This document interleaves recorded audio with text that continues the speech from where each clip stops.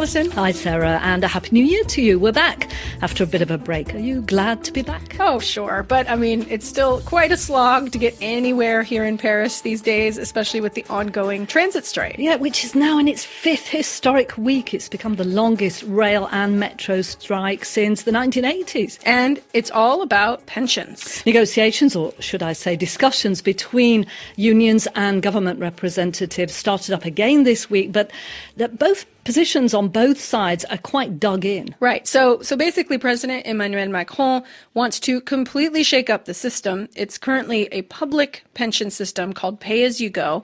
It means that people who are working today are paying into the system that pays out for those retiring today. Yeah, there are very few private pension schemes in France, it must be said. Almost all of it is public. Yeah, so any reform of the public pension system really pretty much concerns everybody. It's hard to think of something else that would affect so many people. Or indeed that is quite so complex. Yeah, because as we keep hearing, there are all these different schemes. There are actually 42 of them. Many of these special schemes, special regimes are in the public sector, and they all have different retirement ages, even different payouts. There's a regime, for example, for train drivers. That's one we hear an awful lot about. There's one for the military. There's one for police. And there's been a lot of attention on them because they can often retire early, for example. But these special regimes actually represent only about 6% of pensioners overall. Yeah, most of us are in what's called the general regime. Of the 17 million people who received a pension in France in 2017, just over 14 million were from the general regime. And the government wants to put everyone into a universal system, the same for everyone, based on French principles of solidarité and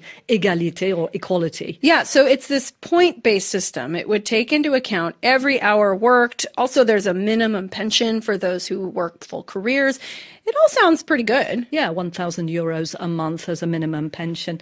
Except there are already exceptions. Since the transport strikes kicked off back in early December, the government started promising concessions to some sectors where jobs are physically very demanding, such as firefighters, prison guards and soldiers. They've all been told they'll be allowed to get early retirement, as will ballet dancers at the Paris Opera. That's something which has received loads of media attention around the world. But of course, we are only talking about a few dozen people. Yeah, a few dozen people in a grand scheme of things. But it's all very complicated. And those striking, particularly, it must be said, those professions that are self-funded pension schemes like lawyers and doctors who are in France independent workers, they don't like this reform. No, and the far-left CGT union, that's the one that's been spearheading strike action, is demanding the government abandon the whole reform, full stop. Other more moderate unions like the CFDT want changes to the reform. But the average working person, they're a bit less clear. I met a few of them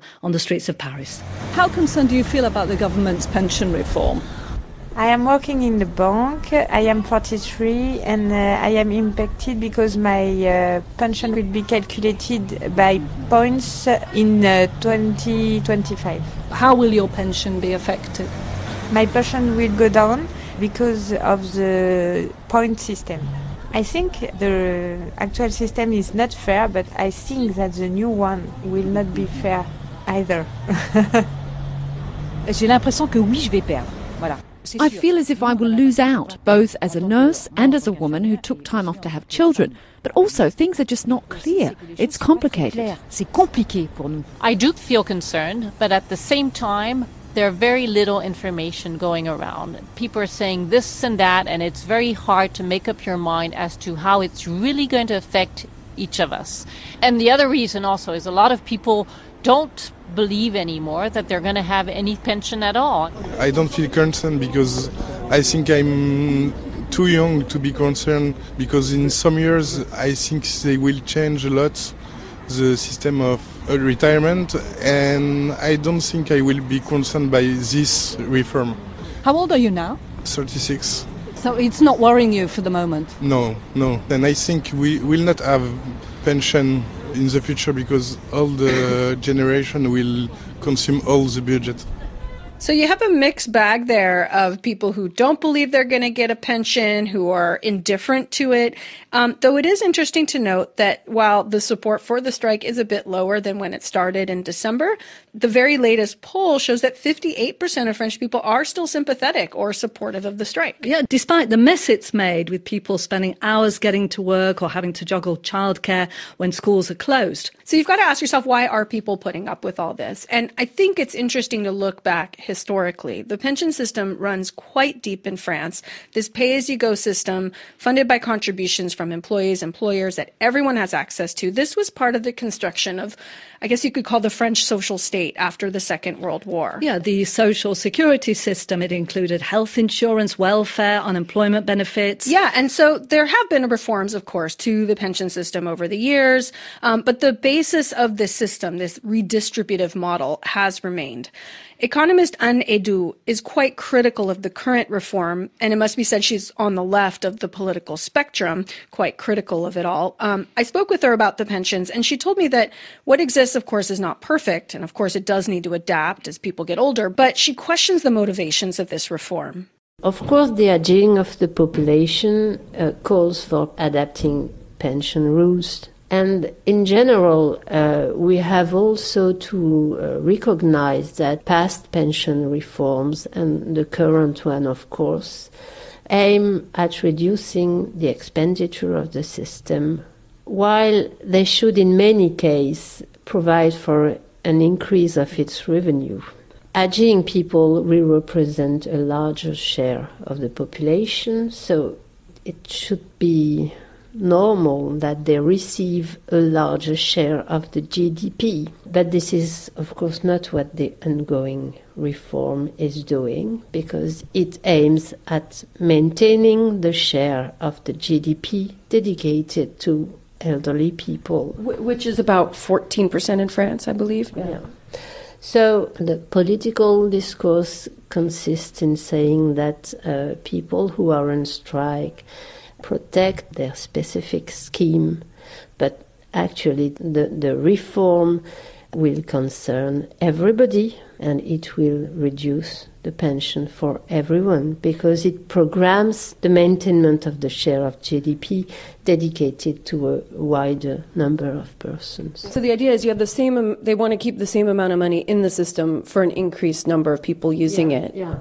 It's not only a playing with the pensionable age, which is of course one of the points. It also intends to be changing the logic of the system. The French pay-as-you-go pension system is annuity-based. What does that mean? That means that the pension is based on the best years of work, 25 best years in the private sector, 6 last month for civil servants. It allows for leaving apart the worst years, so it really helps people who have had precarious periods of integration into the labor market and so on, not to be penalized by these bad years. And the pension reforms aims at transforming this annuity-based system in a point-based system. The objective is equal pension for equal career, equal pay. So you hear that, it seems like it would make sense. Yeah, it looks like equality, but of course careers and pay are not equal. So it will reflect inequalities instead of diminishing it at pension age. So for instance, as far as gender equality is concerned, the actual annuity-based system only partly reduces gender inequality, so it's not a perfect system. But a point-based system would not reduce it at all.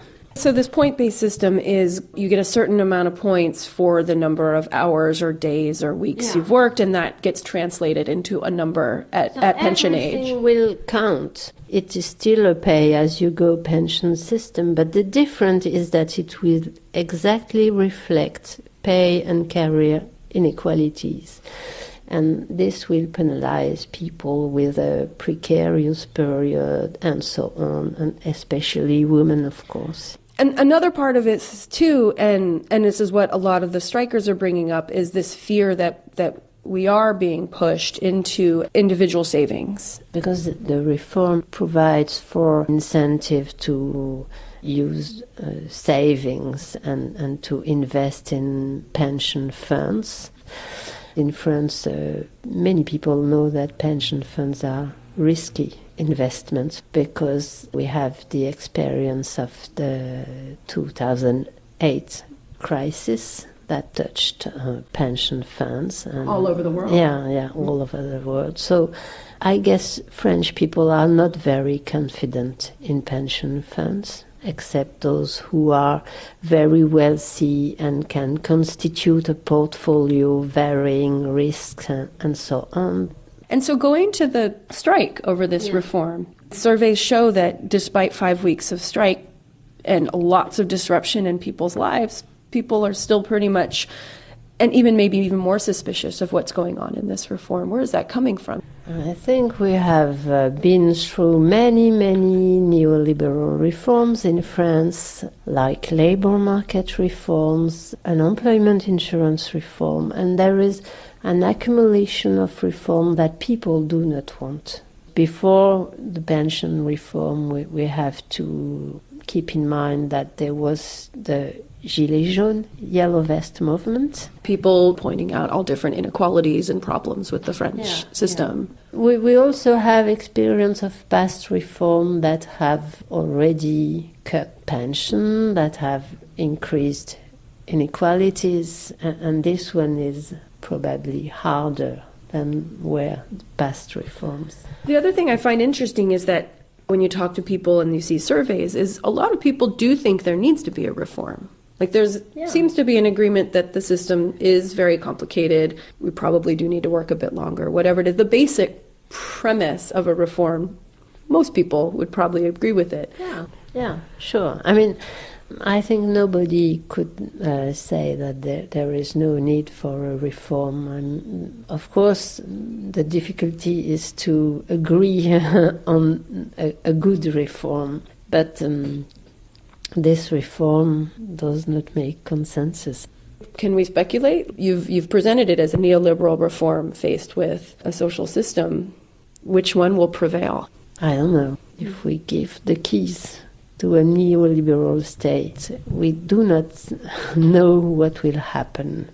Unknown, exactly, that's what it is, isn't it? And Emmanuel Macron has been quite silent on all of this, aside from presenting his general wish to overhaul the system and talking about it a bit on New Year's Eve. Yeah, and there's still many gray areas over what the system will actually look like. With these points, it's not even clear what a point will be worth. No, what is a point, indeed? And we're talking about the long term, because this reform won't start coming into effect until at the very earliest 2025, maybe even 2037. And at that point, potentially Macron may not even be president.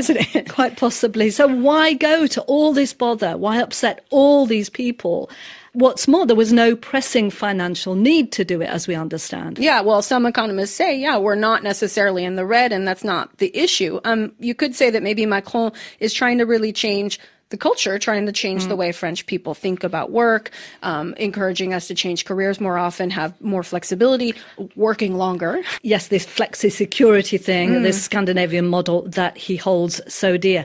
In any case, we'll have to see what gets through in the end. The reform proposals will be put before ministers on the 22nd of January, then debated in the French Parliament at the end of February. Unions are vowing to fight it to the bitter end. The strikes are almost certainly not over for the moment. The only thing we can be sure about is that there's confusion.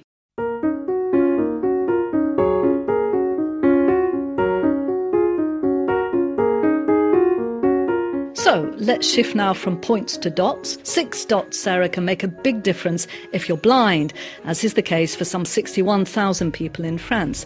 This is the 6-dot reading system known as Braille. So it's named after the inventor, Louis Braille. Braille sounds kind of French. Yeah, he was born near Paris 211 years ago this week, on the 4th of January 1809. He died on the 6th of January 1852 when he was just 43. Those anniversary dates give us a good reason to remember just what a remarkable man he was, and in fact a remarkable child, because he developed this Braille system when he was still a teenager. All right, so the system is an alphabet, right, with this combination of 6 dots. The different combinations give you 63 signs in all, so that gives you all the letters of the alphabet, plus letters with accents, so important in French, punctuation marks, numbers, and some mathematical signs. So blind people can literally read these dots with their fingertips. So how did the young Louis Braille come up to develop all this? Well, his father was a leatherer, and one day when he was just 3, he was playing around in his dad's workshop. He tried to copy his father and started trying to puncture a piece of leather with a tool, but the tool slipped and stabbed him in the eye. He got an infection, and by the age of 5, poor Louis was completely blind. Ooh, so personal necessity, I guess, pushed him to figure something out. Yeah, his dad made him a cane. His brother taught him echolocation, where you can tap on objects to judge distances. His mum taught him to play dominoes by counting the dots with his fingertips. So he had all this stimulation. He went to regular school and he did very well, but he was really frustrated that there weren't any books for blind children. He managed to get accepted to the Royal Institute for the Blind in Paris when he was not even 10, and there he got hold of what was called a book for the blind. Oh, what he was looking for. Yeah, great. Except it turned out to be just this huge raised letters on cardboard, so you could trace them with your fingers, but every sentence took up about half a page. It's kind of hard to read anything of substance there. Totally. And then he heard about this French army captain, Charles Barbier, who in 1815 had invented a way of transcribing sounds using dots. It's called sonographie in French. In English, it's called night writing. Barbier had just imagined that it could help soldiers to read in the dark. So Braille learned to read these patterns and then to write them by punching the dots into cardboard with a sharp instrument. A sharp instrument, maybe like the tool that injured him in the first place. Yeah, you could say at least it perhaps served some useful purpose. But he realized there were limitations to this system because even a short message required a huge number of dots. He reached out to Barbier to see if maybe he was interested in collaborating on improving the system. The captain wasn't. So 13-year-old Louis Braille ploughed on alone and he devised a system where dots represent letters rather than sounds. And he ended up publishing his first text in Braille in 1829 when he was 19. So does Braille only work for French then? No, many languages around the world have adapted some form of Braille, whether it's using the Latin alphabet or even Cyrillic. And it's not just used for reading and writing. Braille adapted it for music as well. Oh, cool. So Braille today, though, I imagine must be getting replaced a bit with electronics. Indeed, people are using Braille less and less. You've got audiobooks, of course, which are increasingly popular, and you've got smartphones, which mean you can dictate your messages and they can also read back to you what's on a screen.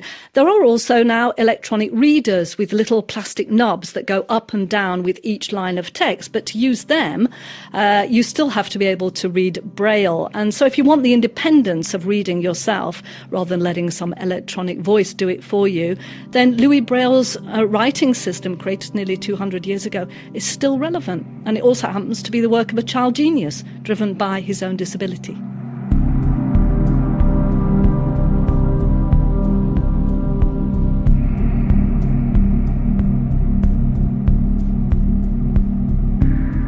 So another anniversary, but this one's a good deal closer to home physically and in time. On January 7th, 5 years ago this week, 2 men, radicalized Islamists, attacked the offices of Charlie Hebdo, a satirical magazine here, killing 12 people, including 8 journalists.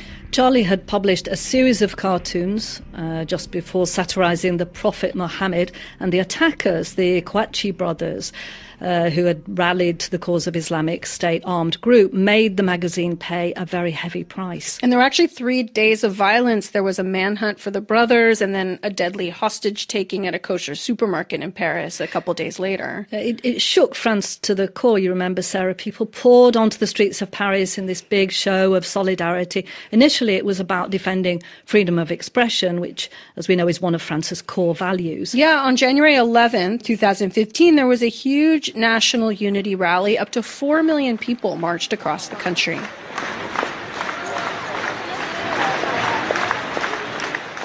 I remember going there with my daughter. I wanted to show her that after all the brutality of the attacks, that people could still be nice to one another. Not everyone was a terrorist in the making. I remember taking a photo of her when she was just 6, and she was standing next to someone wearing a T-shirt which read, "Where there is hate, we will show love." Yeah, there was this real sense of solidarity. There were vigils, I remember, at République, particularly in Paris, the plaza, outpourings of messages. There was that slogan, "Je suis Charlie, I am Charlie." So you hear that slogan there, "Nous sommes Charlie, we are Charlie." That feeling, though, kind of slipped away. Yeah, politics gradually took over. Some people started talking about how there maybe hadn't been that many Muslims on the march, on the rally, the solidarity rally, that the "We are Charlie" slogan somehow didn't count after all. Some people criticized Charlie Hebdo, the paper itself, for showing disrespect to the Prophet Muhammad, that it had been deliberately provocative of France's more devout Muslim population. And that raised all kinds of questions about the limits of blasphemy, about the limits of freedom of expression. Although today, even the current editor of Charlie Hebdo, Gérard Billard, wonders if those questions are still there. Il y a toujours beaucoup de gens qui sont Charlie, mais je sais pas. Moi, personnellement, je sais pas ce que ça veut dire. Je sais ce que ça veut dire pour moi. There are still many people who say, "I am Charlie," he says, but I don't know what they mean. I know what it means to me personally. For some, it's the freedom of expression. For others, it's the freedom to laugh at whoever you want. But what bothers me is that for the last 5 years, it's been evoked, but not always with the best intentions. So, yeah, that was the editor of Charlie Hebdo. Today, the paper itself is still around. Ironically, like many people, Sarah, I discovered the magazine itself when the extremists tried to kill it off. At the time of the attack, it had been losing, a lot of readers from its height in the 1970s. It kind of felt a bit old-fashioned. Yeah, exactly. Sometimes it was a wee bit sexist. And then suddenly, after the attack, everyone, including me, was buying it to show solidarity. Yeah, there was this sense that, whether or not you liked it, you should support it no matter what. Philippe Lançon was a columnist for Charlie Hebdo. He was injured during the attack.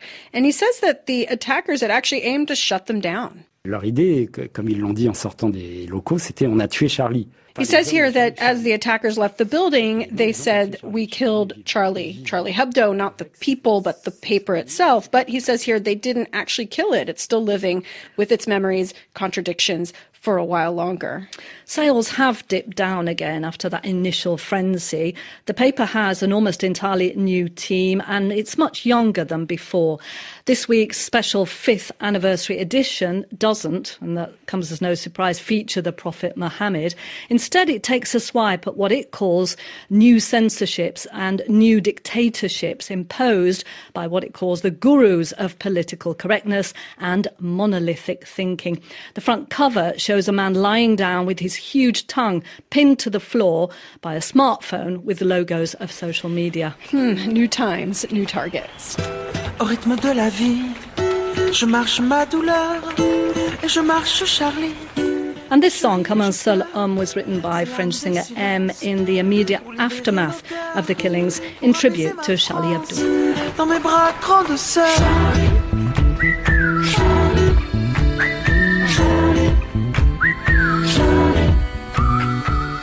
And that brings us to the end of Spotlight on France this week. The program was mixed by Nicolas Doro. If you enjoyed it, well, why not subscribe wherever you get your podcasts, or you can drop us a line.